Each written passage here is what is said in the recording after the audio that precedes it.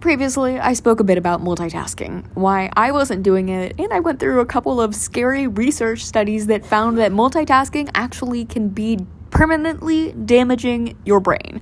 So, you know that I love to not only give you the facts and figures, but also give you actionable advice on how to change your life for the better. So in this episode, we're going to talk about what you can do if you're a chronic multitasker like I was and am sometimes, to stop multitasking and focus on focus.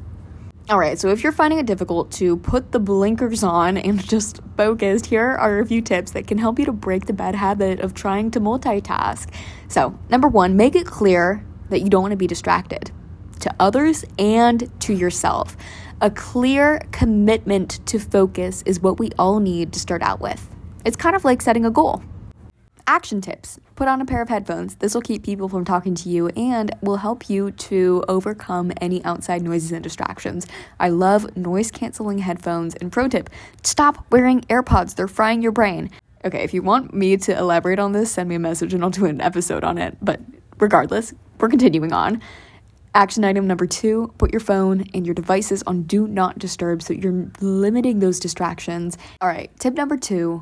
Define what you want to focus on. This is important because even if you have tried to limit distractions by putting on headphones or silencing your notifications, your brain, especially when you're going to be tackling something that's difficult, is going to look for distractions. So you've got to have a clear path in front of you of what distraction looks like and what focus looks like. And you're always going to be working towards focus.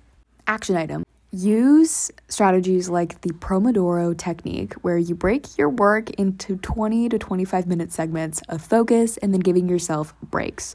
Action item number 2, schedule distractions for later. When something pops up in your brain, write it down on the side. I recommend having a post-it note or a notes section on your device to put your distractions on so you can refer to them later and you're not afraid to forget about them, especially if it's stuff like buy eggs from the grocery store.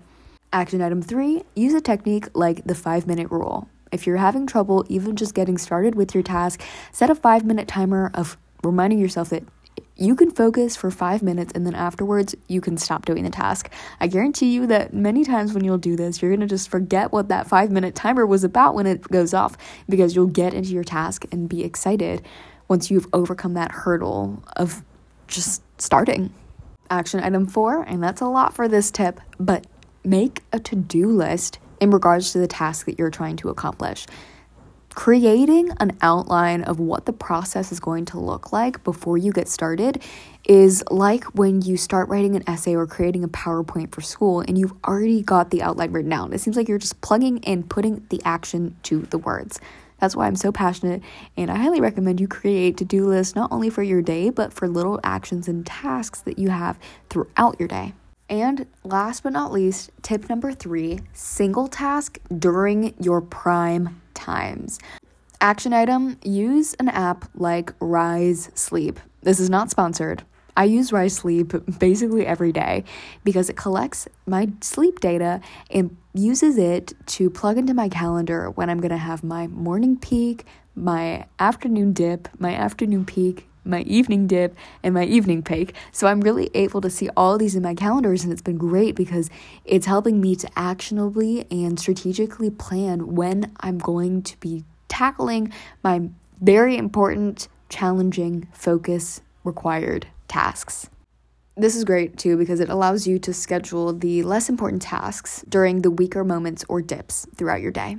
I hope that this episode was helpful, and remember, it's by little steps that you're going to be able to really let go of multitasking and start channeling your incredible focus.